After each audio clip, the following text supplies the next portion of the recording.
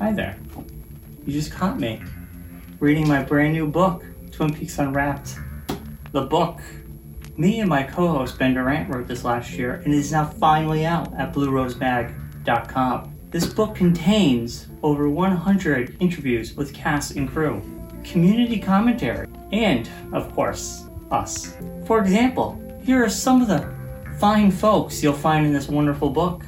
Krista Bell, Charlotte Stewart, David Patrick Kelly, Jim Belushi, John Neff, Scott Frost, Cheryl Lee, Matthew Lillard, and the one, the only, Kyle MacLachlan. So get your copy today at BlueRoseMag.com.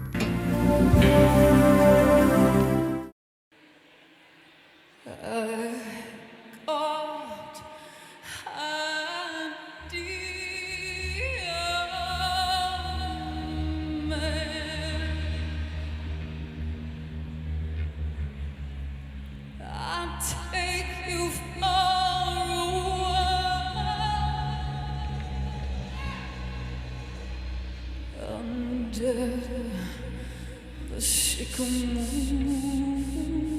tree. Welcome to Twin Peaks Unwrapped. I'm your host, Ben Durant, and beside me is...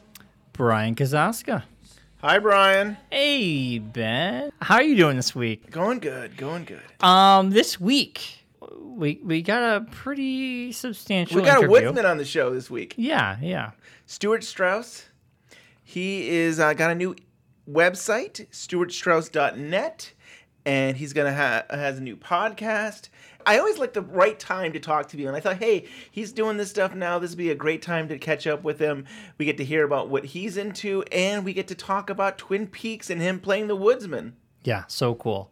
So without further ado, we are here with Stuart Strauss. People might know him as one of the woodsmen on Twin Peaks Season 3, but he's been in plenty of other shows and films. You just didn't know it. So happy we get to have you on the phone today. Well, thanks, gentlemen. I certainly appreciate it. I'm glad to be here with you. I was looking at your history, and I'm very interested in this. How did you go from being an engineer in broadcasting to getting these small, uncredited parts in TV and film? Well, there's quite a few years in between. Yeah, and engineering, I studied all of that in school, but the intent was always to be either, a DJ, on radio, where you do all of your own engineering. I don't think I ever had an engineer, at least not for very long, And if you do overnights at a radio station, you might be controlling, up to 7 or 8 of them. Or maybe more in some places. Wow. Because so many of them go into automation today. Yeah. So you just go in and take all the check all the, stuff for the FCC and all of that, which was a daily thing. But how do you make the transition? I've always been a creative. I don't know. And it doesn't have to be acting. It doesn't have to be music. Almost anything that calls on your creativity, and especially things that have some level of physicality to them, hands-on, which engineering certainly does, DJing certainly does, spinning vinyl certainly does, so any of those things, or a whole lot more, And it's usually a happy camper, at least for some time, It's funny because I did radio. I did college radio. And then, Ben, he worked at the local community college that I did radio at, and that's how we met. And radio and TV has always fascinated both of us. And going into doing podcasting, it was just like the next logical step. And it almost seems like, yeah. Yeah. And it seems the same for you in some ways. I mean, I think we'll talk more about it, but you got a podcast coming out. Well, let me start with when I signed up. I went back to school for at least the second time in the late 80s at Pasadena City College here in Southern California. And a very, very renowned school for the television trade, more so than film, at least back in those days. You'd hardly walk into a studio, stage, post house where somebody didn't come out of PCC, quite good. So anyhow, while I was there taking broadcasting television classes, to learn how to run a TV show, work a TV show, the radio station was right next door, KPCC, which is an NPR affiliate here in Southern California. And being part of National Public Radio, they've got pretty high standards to live up to on a daily basis. So to let a student on the air, you really have to have done your homework, And back when I was there, it was all about big band and swing music and basically the swing era.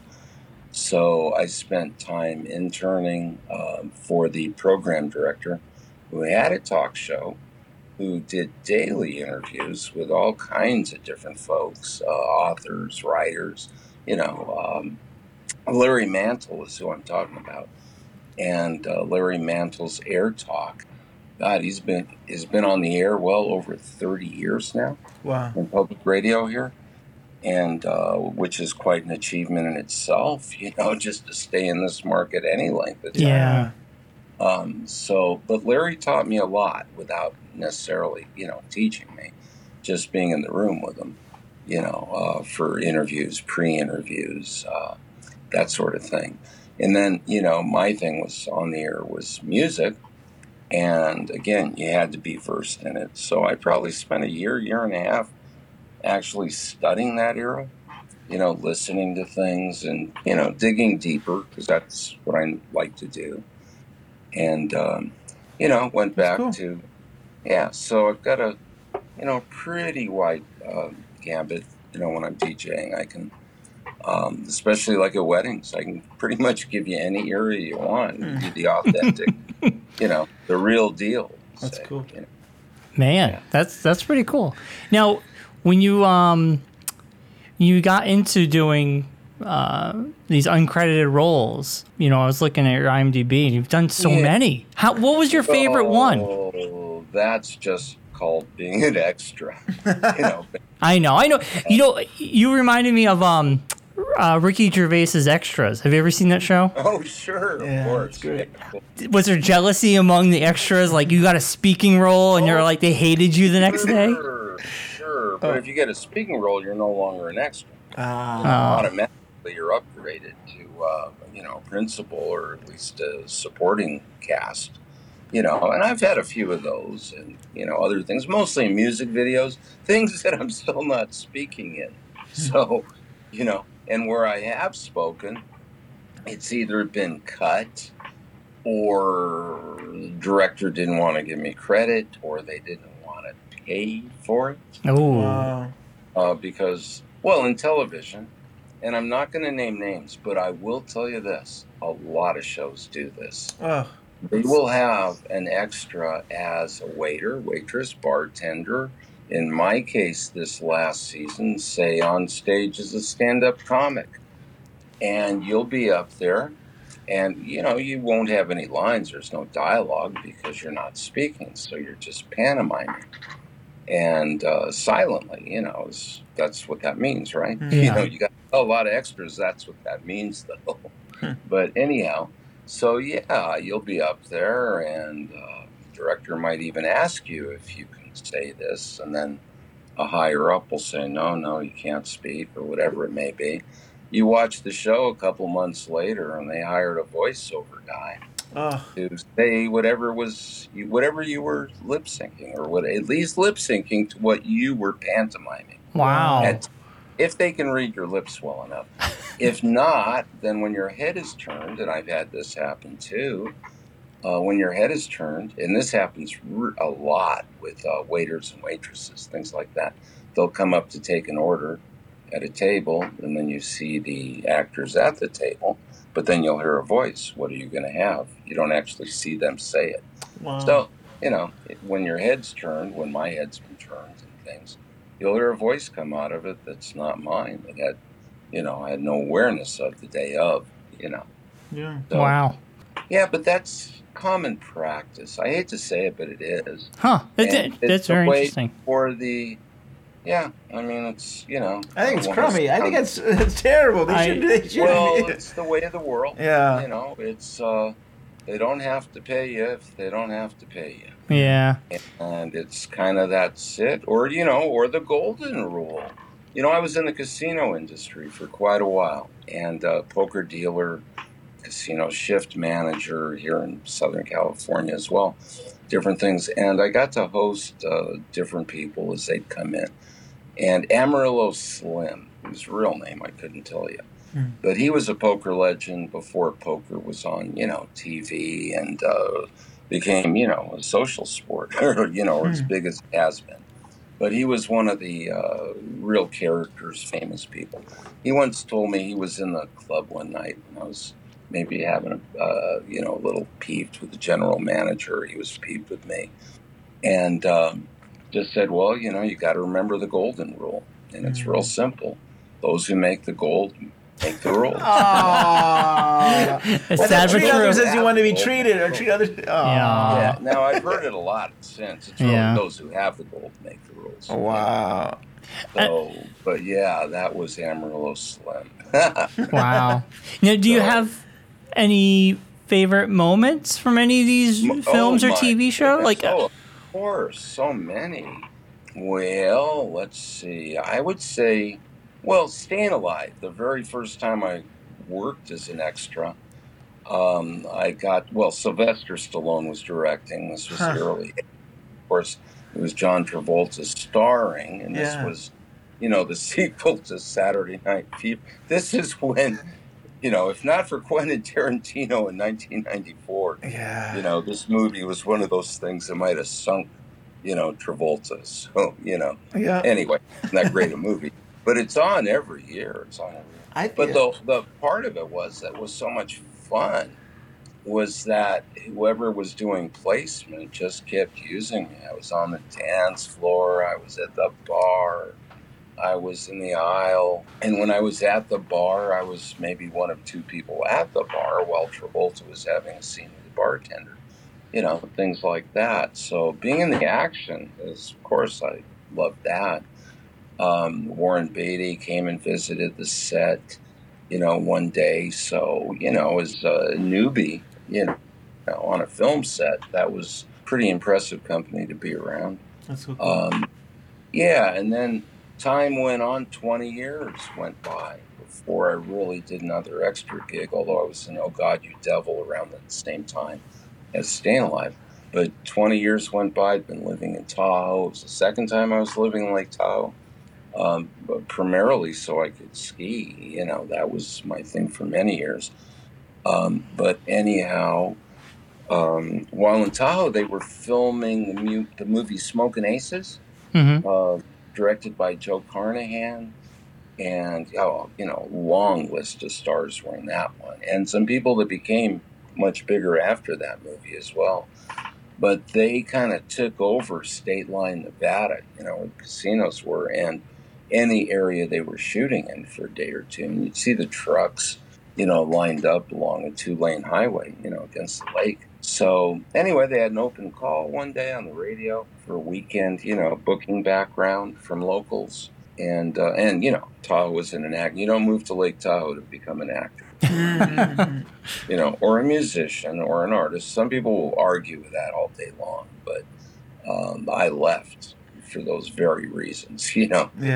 For more diversity, more to get back to the heart of things. So, which I feel this is, not that it's the only heart, but you know, you're going to get in a bigger city, especially LA, you know, so, or New York, or probably Chicago, and now I wouldn't doubt if in Detroit, New Orleans, and Atlanta too, you know. Yeah, I mean, even here, we're making movies. There's, where are you guys? We're in Connecticut, but they make movies in Massachusetts and Connecticut like all the time. New York, you know, and yeah. Hey, I'm well aware of that. You know, especially some of the stuff in and out of Boston. Yes. Yeah. So, yeah, the whole world's a movie set. Yeah. You know? Nowadays it is. There can be. Yeah. We're gonna jump into some Twin Peaks stuff. So last year was the summer of Twin Peaks for us. but I kind of feel like last year was the summer of you as well, because you were on 2 shows back to back on Showtime.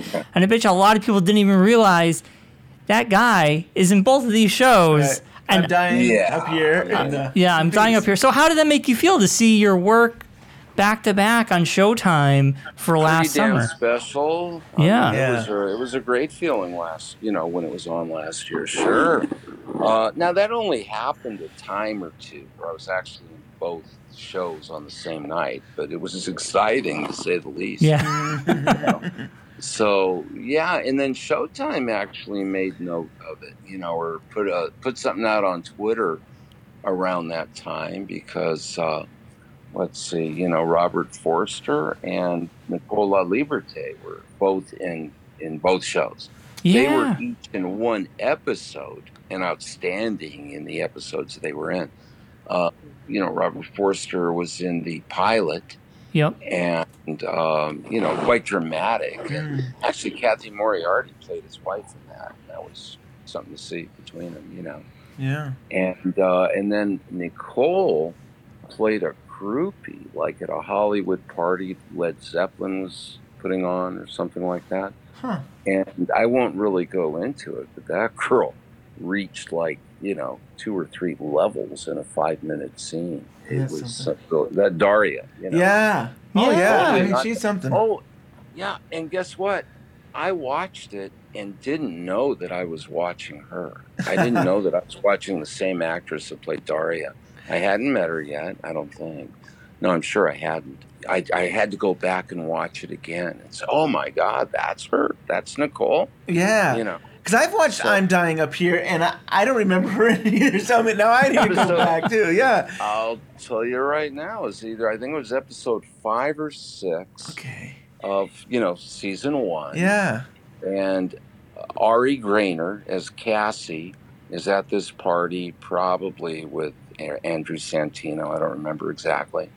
And she walks into this bedroom, and there's this girl laying there naked, waiting for the next rock star to walk in, more or less. It was kind of my impression. I mean, she's high and everything. Anyway, that was Nicole. Yeah, I didn't know it was her till after I saw credits and went back like a week later and said, wait a minute, that was her? Isn't that something? So yeah, quite an actress. I mean, she really is, and a sweetheart too.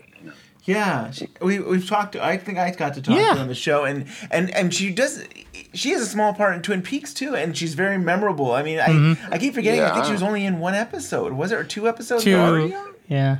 And that had to be was. I feel like it. Really, only the. I think it was only. I think. Couple episodes. Yeah, she was only in the first couple, and then she gets killed off. Right, but she's so memorable.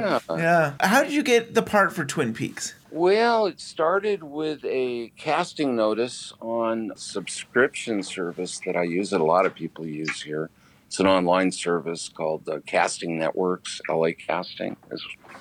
And they were looking for, it didn't say Twin Peaks at that point, but it just kind of said the character types, longer hair, facial hair, more middle-aged, Yeah. And character types. So I submitted, and I've submitted for probably 100 other things that had a similar description, if not the same description. And anyway, got a text back asking a little more info. And then they wanted to see a short video at this point saying hello to David. At this point, I'm sure I knew it was David Lynch. Wow. I wasn't clear that it was Twin Peaks, though. I think the word woodsman may have been used, but I didn't know what that meant. Yeah. And there was a reference to Twin Peaks, but I thought that was only for the, uninformed, like if you didn't know who David Lynch was, here's something that he's done. So it wasn't clear, at least to me. Maybe I shouldn't say that because it might have been very clear to others. But anyway, they just wanted to see a quick little video saying your name and hello to David. And that's what I did. Less than 5 seconds. Took me a few takes, but I wanted to just keep it very, very simple, down to earth, staging. Just that was it. Sent it in and got the gig. So It's cool. That's basically how it was. Yeah. Didn't, then found out soon after what we were doing. Everything was a deep, dark secret from Yeah. that moment on, So, Did you get a script? I mean, when you were... no, No, never. Not once. Wow. Nor would I ever need one. Yeah, so it was I- really just David saying, okay, I want you to do this, I want you to do that, and... Yeah, and that's kind of what I usually do anyway.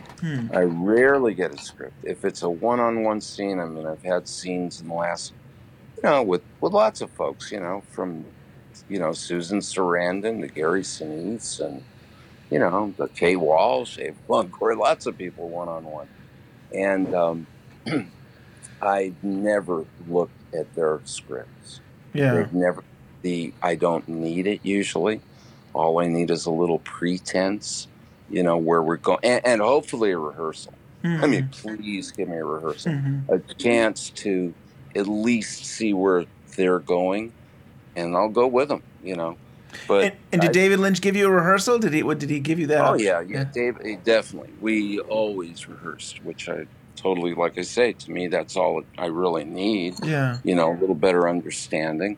But I don't need more than that. And in most cases, I've had a few maybe that, I could have used a little more than that. But we just usually wing it. But that's, part of my skill maybe is that the improv and, fairly, you don't think, you just do. Kind of thing. I mean, it's really the rule of improv. Yeah. You just respond. And hopefully they like your response. And if they don't, that's the beauty of a rehearsal. Yeah. And they say, "Oh, that's a little over the top," or "We need you to be more over the top," Yeah. or whatever it may be. And, hopefully I get it the second time and they commit it to film or tape or digital chip and off to the races. So like I'm dying here, same thing, never had a script or anything else. They might do, for one scene, they might do 3 or 4 different setups with 2 or 3 cameras, which means they're going to move those cameras around, and each time they do, the lights and, filters, everything has to be moved, microphone, make it look like they, like there isn't that stuff isn't on the set, right? Yeah. Standard movie making or filmmaking. But what I'm getting to is, and a lot of shows, a lot of directors do it that way, commercials even more so. What I'm kind of getting to is with David, with Clint Eastwood, with, I'm told with Woody Allen, I've never worked with him, but I have worked with these other guys. And even Tom Hanks, one take. If they like what they get the first time, there isn't a second. Wow. And with David, there was never more than 3 takes in anything I did with him. We did 3 takes, so. Cool. And Clint Eastwood, same thing. 1, 2 takes, you're done. Cool. Next, moving on. So, there was multiple woodsmen. Were you like a number? Like, were you woodsman number 1? Or like, how did they differentiate you? No, nothing formal. And we had, none of us had any idea when or where or how these scenes would appear. And we were all so, I was certainly wrong. The only other person I knew was Christian Calloway. We'd worked together before Twin Peaks. We were thinking like what we did in part 17 in the sheriff's office when Lucy shot Bad Coop. We come in, and Bob gets removed. Then Freddie comes in with his green glove. Of course, we didn't know anything about any of that. But I kept thinking in the beginning, because I didn't know anything about Dougie or Bad Coop, I kept thinking that was going to be like in the 2nd or 3rd hour, 4th hour, 5th hour. Oh, wow. And then realized after a while, no, that's not coming for a while. This Dougie is here to stay, And, that's how we felt week to week, or I know I did. Yeah, we didn't know what was going on. We're like, yeah. Yeah. So the jail scene, which was me, in part 2, but also seen, in the premiere, I had no idea when that was going to be used, if it would be used at all. Wow. And where it was supposed to be. I never knew we were in North Dakota, Yeah. I certainly remember, it's a day I'll never forget, being in the actual location, which I don't think it's a secret anymore, but you guys know where that was? I know a lot of the fans, go on tours of these things. Yeah, a lot of things. There's been photos of that jail cell. I don't know. Well, it's a lot. I'm just going to come right out with it. It was the Los Angeles Police Museum, Oh. which is in South Pasadena. A lot of people do know that. Yeah. That's so cool. I don't think it's a secret anymore. No. And we've all seen it by now. So, yeah, it's a really cool place, and it looks very much the way it did. At least those jail cells look dark, musty, dingy. So, and then add the lighting and what David and the crew did with it, and, quite eerie, right? And it's you though too. I mean, you brought this presence and this kind of like this mystery and it was kind of horror. I mean, it's kind of like spooky. It's like, whoa, what just happened? And then I'm sure this is something that they do. Of course, after pose, your head floats away. And we're all Of perplexed. course, I didn't know that was coming at all. Yeah. So when I saw it, I mean, even just leading up to it, just seeing myself in the jail cell at all before I disappeared, just the fact that I was there in David Lynch's world, in Twin Peaks, I was ecstatic. I was elated. I was so relieved. I had so much anxiety leading up to this because, everyone that knew, that was in it or involved, all said that this is kind of what happened, was going to happen. But, I've heard a lot of things in Hollywood, right up to this last weekend. People always talk. It doesn't mean much. Right. So after a while, it's kind of in one ear and out the other. If something comes to something, fantastic, So in this case, it came in spades, That's awesome.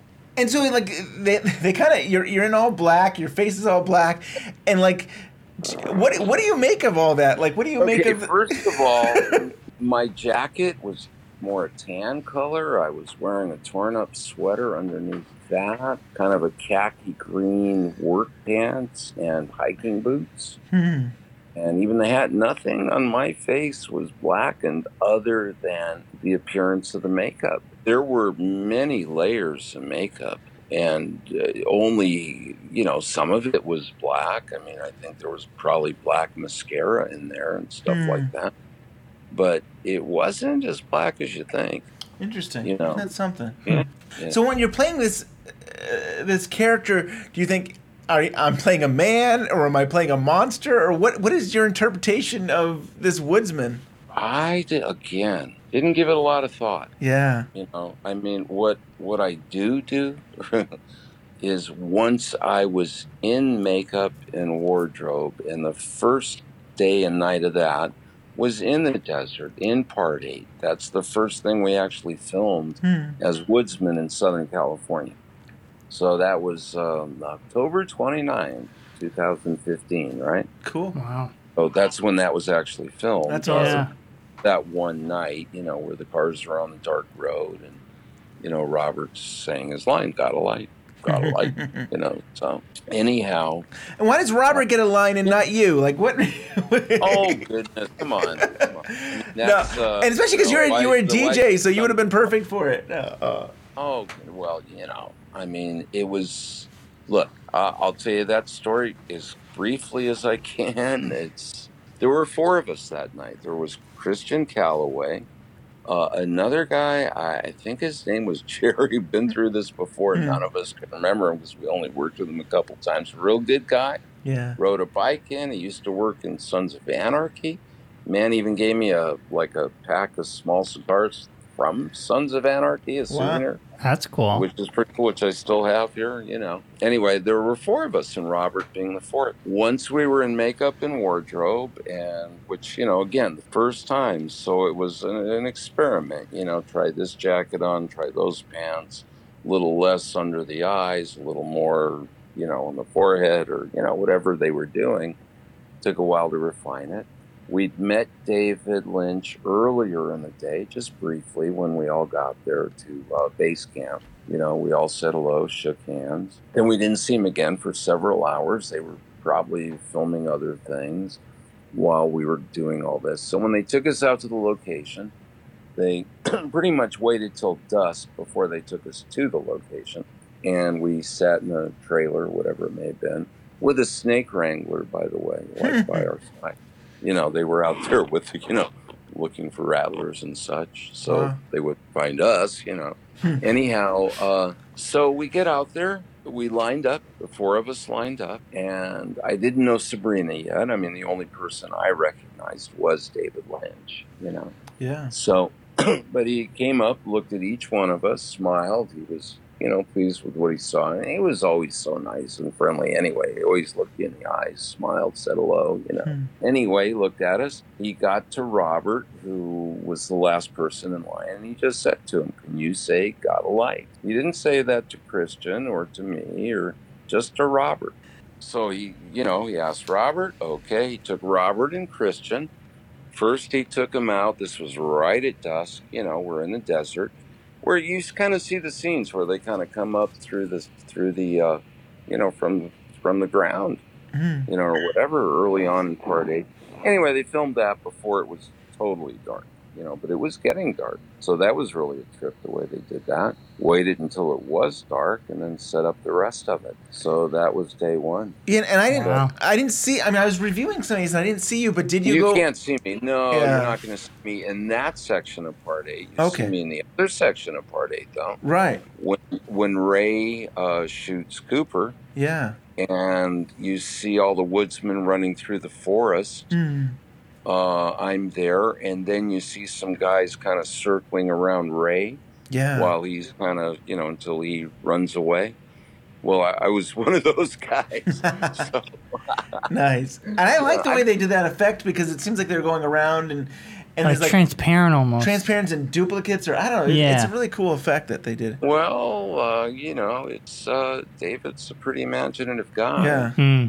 But I will say that we, ran that through that forest more than once. Yeah. Yeah, so that was that night. And yeah, so hey, listen, just to be there in part 8 twice, I mean, the part of the thing that was like, kind of blew up the world here for a minute. Really? Yeah. Yeah. So yeah, it was pretty cool. But I was, I was in part 2, then part 8, then part 11 on top of the stairs when Gordon Cole had his vision and saw the 3 bearded men on the stairwell. So I was on the top of the stairs in that scene. And then in part 17, when Lucy shot Cooper, and the 3 woodsmen came into the sheriff's office. So, which was maybe a total of 6 days of work for me, spread out from the end of October to maybe the end of March the next year. Yeah. So I wasn't there often, but it was always, the outfit, the wardrobe, all of that was always waiting for me. And how long do you think it takes to get into wardrobe and makeup? Well, like I say, after the initial time, the wardrobe was always waiting for me. So it was always the same clothes. All I had to do was put them on in the same order. Yeah. And then go into makeup, that could be anywhere from an hour and a half to 2, maybe even more at times, depending on what they were doing and matching things. You didn't always have the same makeup artist. So the first time around, if they were happy with the way they had it, they, would take a lot of pictures and things, because maybe a month later, that particular makeup artist was, working on a movie in Europe. And, so it'd be somebody else doing it under the same supervisors, though. Yeah. Mm-hmm. And by the way, those supervisors, that was Debbie Zoller. Yep. Yeah. And Richard, and God, I hate to blow Richard's last name, because I spent the most time with him in the truck, Cool. A hair truck and all that. But those guys were just up for Emmys for this show. Yeah. Because she did amazing. They all did a great job when it came to makeup. Yeah. Well, hey, that was a big part of the magic, Totally. A big part of the magic. Also, so what I was kind of getting to earlier, too, is part of that. If I had a contribution, and I did, we all did, everyone did, but it was early on, as soon as I saw myself in the makeup and the wardrobe in a mirror, I just started looking for a character there, looking for something that worked. And I've been using my eyes for a long time because you can't speak, right, as an Yeah. extra. So you say a lot with your eyes at times. And, so anyhow, plus it keeps you silent. It keeps your arms from flailing around and, things Yeah. like that. It just kind of works your eyes. I'm glad you mentioned your eyes because I feel like in the jail cell you did that, and maybe that actually inspired David to do the floating head. Because Could be. I think so. The more I think about it, I loved how you kind of always looked up in your eyes, and I wouldn't put it past Lynch to be in post looking at this and say his head needs to float away or something. But yeah, Well, someone sure came up with it. When people tell me that that was the most frightening thing yeah, that they'd seen, or knew that they were now watching Twin Peaks, it was like the first thing that kind of said it was a Lynch show to them, to some Yeah. people. And to me, I literally came out of my chair. I mean, I was rolling on the floor laughing, so hard, because it was the last thing in the world I expected to see. totally. So, I mean, it still busts me up. So, someone threw out a while back, fan theory, that almost the same idea, because of my eyes being like that, it inspired them to write the poem that Robert Brodsky read later on. Oh. But you know what? It's just a fan theory. Right. I like it, though. I'd like to believe that's true. The white I'd of like the to eyes. believe it, for my ego, if nothing else. Right. But yeah. So I thought maybe that's what you were going to say. No, I was just taken by that you said you did things with your eyes, and I thought, boy, yeah, I remember seeing that jail cell and how your eyes would look up, and I said, I bet you David Lynch saw that and said his head needs to float away. It just seems like something that maybe you inspired him. That could be. Yeah, well, that could very well be. I mean, it was my idea, the eyes. Yeah. The posture, the posing, all of that was pretty much him. The angle of the bed, everything I was sitting on, Yeah. was pretty much him. But the listening with my eyes was pretty much me. Totally. People thinking that I was in part 7 because I was the only one that had been identified. That wasn't me. That was a guy named Gabriel that disappeared walking down the hallway. Yeah. I thought at first I thought that too. Yeah. Yeah. Well, that's what most people thought. It was even in Vox.com. Pretty reputable, publication. That was one of the few things that ever printed my name. But they were wrong too because it wasn't me. Yeah. So finally, by part 8, I'd probably been asked a couple hundred times if that was me in part 7. So after part 8, I just kind of took the liberty of saying no, it wasn't, and then I said it was the same guy you just saw excising Bob out of back too. Well, the word excising, I just used it figuratively. Yeah. They did remove something from him, right? Yeah. Right. So that's, you can use excise. Anyway, it came down as like Woodsman explains part 8 and was on Reddit. I mean, it was like, so 2 days later, I got a call from Sabrina Sutherland, who again, I'd never heard from until, since the last day I worked, and I wouldn't have known who she was. Yeah. Really. Just part of the crew, I suppose, is what I would have thought. But anyway, she told me right then and there, be careful what you say and don't do any more of this until this show is over, I was saying, I mean, that's what she did for everybody. And I know they want to keep it a secret and they don't want anything, even though you weren't really saying anything, really. But anything is something. I mean, the whole thing, I mean, what she always said, and everyone does, keep the mystery alive. Right. So after that, there were ground rules. But honestly, I didn't need to know.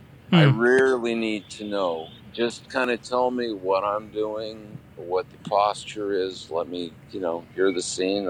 If you don't come up with something for me, I'll come up with something for me, Yeah. But in this case with David, it was always much more precise. I mean, there wasn't that much left to your imagination. There was some, but from the posture, the way we came into the room in part 17, all of that was worked out, but what we were and why we were was never, ever discussed. Now, after Twin Peaks had aired and everything, did anybody recognize you on the street? Like, hey, I recognize you, but I just don't know where. God, no. No. Oh. Never. Well, I shouldn't say never. It's happened now, but it's still really rare. Yeah. Back then, I'll tell you how unrecognizable I am. When they had the first pop-ups, which were last summer or a year ago last summer, I guess, or maybe around this time a year ago. And they had these pop-ups here in LA and Hollywood. And they invited as many of the Twin Peaks cast that could make it, and a lot of us live, around here. So, and it was exciting for us, to be invited to anything. It was great for me. So, but we got there, and, they asked us to kind of go mix in the line and just, talk to people in line and stuff. So Christian Calloway and myself, and you saw Christian quite a bit too in the show. He was, with Cooper, the bad Cooper early on in part 8 there. That's the first time you saw him. He also took care of crushing Bill Hastings' head, even though we didn't see that. We just kind of assume it. Oh, yeah. So, and maybe he didn't, but Bill Hastings was dead after Christian's scene. So I'm going to assume that Christian did, so, but it was the two of us. Oh, and he had other scenes besides. He walked Cooper up the stairs on his way to see Jeffries. Oh, yeah. So Christian and myself, that's kind of why we're, singled out along with Robert, because you did see us more frequently.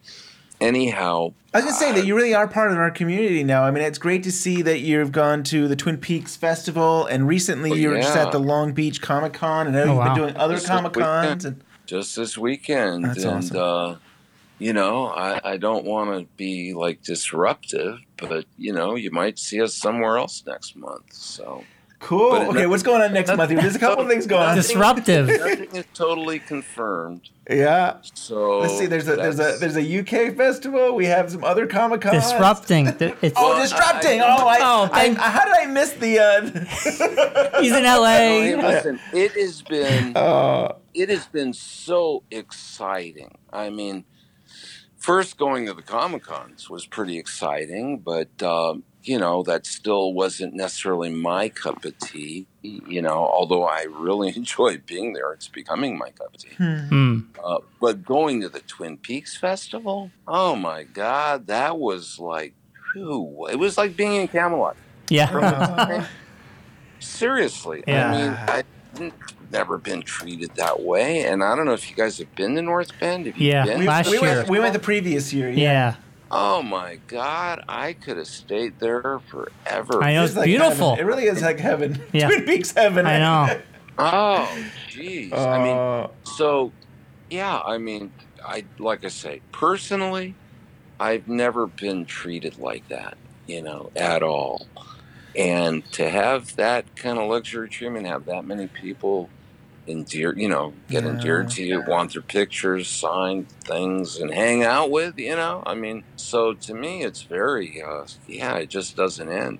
That by far was, it was also a goal of mine, without campaigning for it or anything like that, but just hoping I'd made enough of a reaction, a wave that, maybe I'd get invited. And sure enough, they invited me, Christian. I mean, I think the Woodsmen in general were just the unexpected surprise. Definitely. Yeah. I don't know. I've only seen David once since my last day of work, and that was at Paramount Studios a little while back for Q&A, a screening. They screened part 18. And then David, Kyle, and Laura Dern did a Q&A afterwards. Wow. So, and this was for all TV industry professionals. So it was a 4-year consideration screening for the Emmys. So that's the only other time I've seen David or Kyle. I met Laura Dern that night, but then had already known she was with us when we shot the parts of Part 8 that were... when Ray shot Cooper. apparently Laura Dern was there that night, just working with David, hanging Oh, out wow. with David. Isn't I that didn't something? even know it. But she remembered seeing me there, so that was cool. That's Wow. And she was so nice, I mean, Laura Dern. Talk about Twin Peaks family. Yeah. So we all kind of posed for a picture together, except David. David was already gone. This was after the Q&A and screening. So the group of us, and Tammy was there as well. Tammy Baird, Christoph was there, Ike the Spike, and Adele Jones, Lieutenant, whatever her lieutenant she was. So, and we happened to be, we weren't together. We were all individual guests of TV Academy members that were like friends. A good friend of mine has just been in the Academy for maybe a year, as a film composer. Yeah. So, film and TV, that sort of thing. So that was so exciting because those are also David Lynch's fans. They also become like little kids being in the room with David. And I've been in the room with McCartney, with other professionals. Wow. Every professional editor, producer, director, camera operator, star. You get in the room with McCartney, you all become a little, teenager again. Yeah. All over again. Hey, I was almost that way with Ray Weiss the other day. Oh. I got to be next to Ray Weiss in Long Beach Comic Con. That's awesome. That, for me, was a win-win. Ah. Oh, God. Seems like such a nice guy. I love that guy. Yeah, and I just love everything he's in. Everything. I've never seen him in anything I didn't like him in. I agree. I can't think of anything I've never not seen that. I know. He's so good. His part in Fargo was amazing. Oh, yeah, it was. And you know what? Like I say, I'm a teenage girl. You better believe I asked him about it or told him how much I dug it. Yeah. His bowling alley scene in that. And yeah, so yes, I did. I mentioned it right away.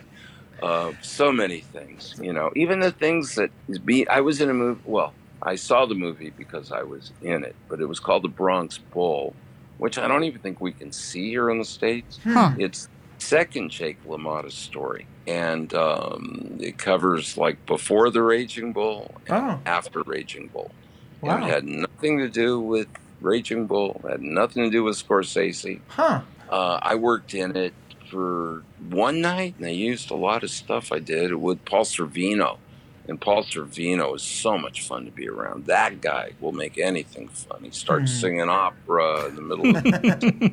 Yeah, I just wanted to say Ray Weiss was in that movie playing a priest who was like training Jake LaMotta, first guy to get him in the boxing ring. And it's worth watching just to see Ray Weiss, Yeah.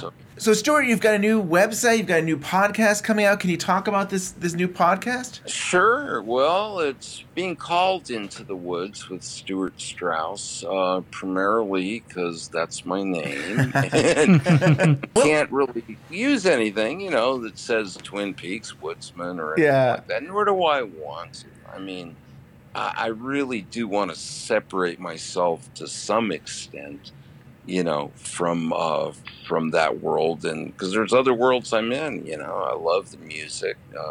Music is my first love, and so I plan on really featuring some people that not a lot of folks are going to know by name, but you in the course of your lifetime going to concerts have probably seen some of these people. You've heard them on records, you've seen them on TV, Usually, I'm talking about session players, road warriors, things like that. And composers, directors. Josh Eisenstat's agreed to come on, to talk about his filmmaking, not about his fandom as, for Twin Peaks, but more, I'll talk to Josh more as a filmmaker, Awesome. that sort of thing. So other friends of mine that, again, in the music industry, will talk about what it might be like, how, depending how willing my friend Scott Page is to talk about it. But he toured the world with Pink Floyd. Wow. That's huge in the rock world. You don't get any bigger, really. Yeah. I think I'm looking at your website. He also did Toto and Oh, yeah. Toto, Supertramp. Wow. He played with Seals and Crofts during their heyday of touring, which led to a lot of these other bands. But Scott played trumpet as a kid. His father was a session player, sax player that played in the Lawrence Welk Orchestra. I used to see him every Sunday, and as much as maybe I might have hated that and the polka parade and things like that, that was a good gig for a musician. You fed a family and got to buy a house and, all of the above, back in the day. And you'll have some of the Woodsmans on one of your shows? Oh, hey, almost immediately. Robert and Christian. Well, Christian, by the way, Christian Calloway is extremely busy right now. He's working a lot. He's also in the Jack Black, Kate Blanchett film that's coming out. Oh, wow. Yeah. The Clock Inside. And Kyle's in that too. Yeah, Kyle MacLachlan's in that too. Exactly. Yeah. I'm gonna get to that. Yeah, Kyle is in it, and Christian has apparently, I can't say much, but Christian's in it too. Nice. That's awesome. Yeah, so he's, there's getting prepared for that premiere and those sort of things. But yeah, Robert was willing to come in last week, but we were just scrambling, to get ready for the Comic-Con. Sure. And as far as the website goes, yeah, I've been kind of doing double duty, although I had my website built, by a professional, hopefully, and did take a lot of my input in time, and almost at the same exact time I've been setting up a recording studio. Nice. Wow. And so both things simultaneously were just more than I could really chew at the same time. Yeah. Because both have a learning curve. I mean, there's a fairly serious learning curve. Anything. For sure. Do things at the same time. Mm-hmm. So that's what I've been tackling. When do you think the podcast will be out? Like, when do you think that? Hopefully I'll be recording this week. John Puricello. Wait, listen, there's going to be lots of Twin Peaks connections. I do not want to say I'm going to go away from that. Yeah. If I talk to people maybe about another thing I worked on, people from I'm Dying Up Here, Brad Garrett was there all last season. He was he made it fun every day. He was there to work, go to work, whoever I can get in. Not that I can get Brad Garrett, but a lot of the guys you see at the Comedy Store here, that are at the Comedy Store, were also in that show. Yeah. I live about a mile from the Comedy Store now. Wow. So, yeah, there's a multitude of folks I can get in. I'll probably do some music shows, just DJ, an hour here, an hour there. Just things that are fun. I kind of miss doing live segues. Yeah. And speaking of live, this is my other approach, because I did do a lot of live radio, mostly commercial. Instead of just doing all this through the web, or through a digital device, through a computer, I also set up an actual mixer in the room so I can run other things. I can run several microphones. I can run a couple decks with music, preloaded, and very much run it like a live show and not have to edit later. Ooh, that's nice. Be able to do live segues. And just do things spontaneously, because that's what kept me alive in radio. That was a passion. You couldn't get me to leave at the end of my shift. Even when I worked 5 days a week, 8-hour days. At midnight, I'd still have things I'd wanted to play, and wanted to do. Yeah, so I'm looking forward to kind of all these things and getting it going here pretty darn soon, like maybe this week. So, Getting back to my first scheduled guest has been John Puricello, Deputy Chad himself. Nice. Chad. John, who, I've become friends with so many of these folks over the last year plus, and because that's just how it's been. It's just been amazing how we've all become family. Yeah. And that, like I was even getting to, I know I've kind of been rambling, I suppose. But Laura Dern, when I asked her for a selfie after a group picture, she says to me, "Of course, we're family now." And like she meant it, everybody everybody from Sabrina Sutherland to people that were on the crew, other, supporting actors, other background, whoever it is. We see each other maybe every month or two for a random dinner at a local restaurant, always someplace different, just for fun. Not that we're hiding from anybody, Yeah. because believe me, no one cares. But we're just there to enjoy each other's company. Nice. And so and then when we've had the pop-ups and now the Comic-Cons and whatever it may be, and of course the Twin Peaks festivals. I mean, that was hey, for me to get to meet Al Strobel, and Al, wish you the very best. The man had a heart attack, right? Yeah, but Apparently he's doing well. He's recuperating. Yeah. And, wish him all the best. So I got to meet Al and hang out with him a little bit, and Carl. These were people I watched like everybody else. In the original series, and I got to talk to both of them a little bit about how they learn their lines backwards and things like that, which is, that takes that's quite a skill. Anyways, so that's just been so exciting. And I'll say like Ray Weiss with his, Sherilyn Fenn's been at a couple of these shows. Kimmy, I become friends with Kimmy Robertson now. That's I've awesome. even, done like John has a little, private acting coaching and improv thing going on. Oh.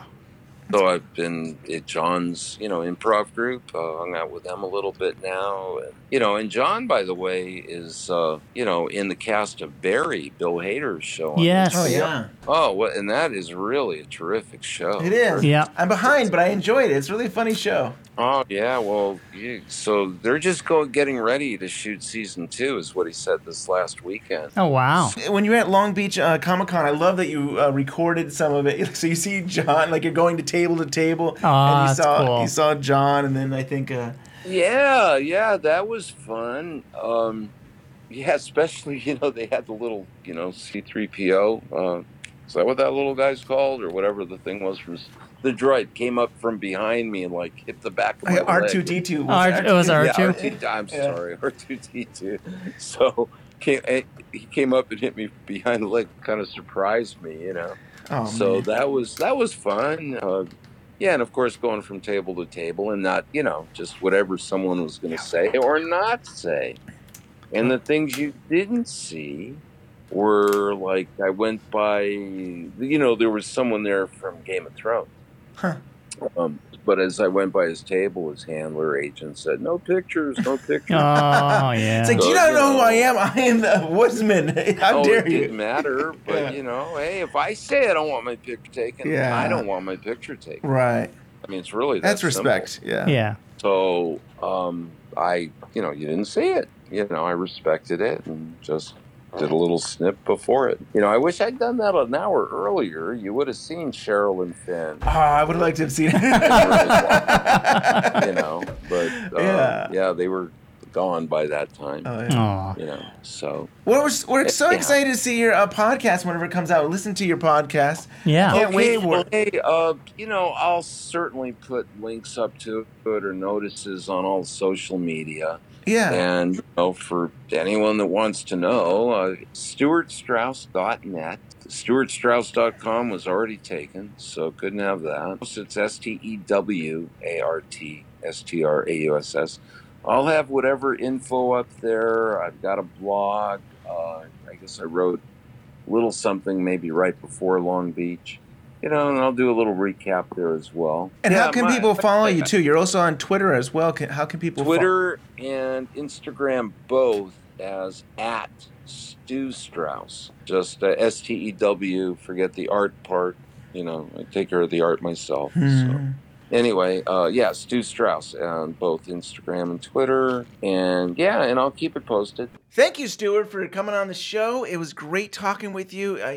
Fascinating guy. I mean, we could probably talk to him for hours. Oh, I'm sure. He's Hours something else, upon yeah. hours. Yeah, a good guy. Yeah, very genuine, very down to earth. He really is right for podcasts. Like, I think his shows are going to be great because he's long got, format conversation. Yeah.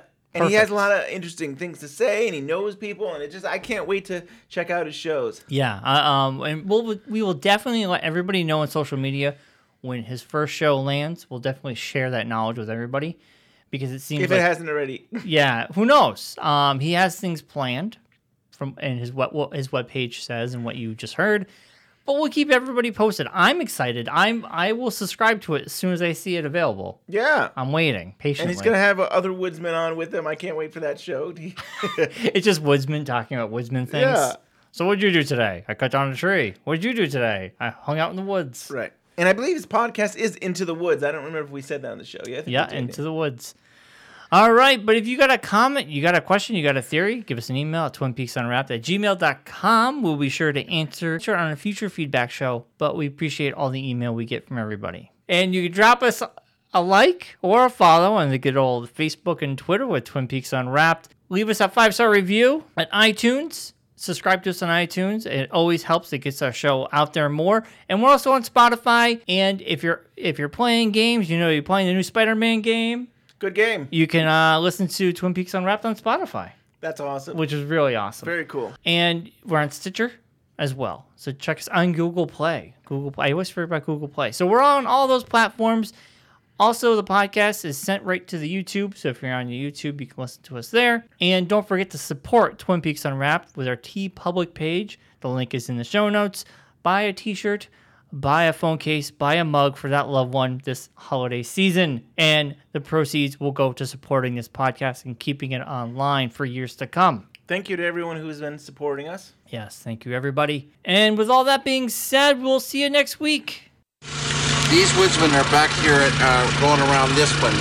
Okay. They're going around this person. Maybe all the doors are locked. Okay. And they're going around. So they're busy. This woodsman comes out like this and stops his car. As this one's coming up, Yeah, he comes out like this. Whoa, like this, and he stops. Comes over. They get kind of mesmerized. So they open up the door. His light comes on. Lightning shoots out. There's kind of some bright lights come up, and you see this face, and this man comes up, and not like a normal man, and he says, "Got a light?" And he's kind of like an alien, and so you start hyperventilating and start trying to scream and trying to build it up. Go away, you start saying, go away, and go like this to your husband, okay? And you can start screaming. As it goes, and he's going to have the door open to see if this man needed help at first. And now he's going to start going crazy. Another one's going to come out, and you scream when that one comes out. He swerves and he misses it, and we're home free. This is the water, and this is the well. Drink full, and descend. The horse is the white of the eyes, and dark within. This is the water, and this is the well. Drink full, and descend. The horse is the white of the eyes, the dark within. This is the water, and this is the well. Drink full, and descend. The horse is the white of the eyes,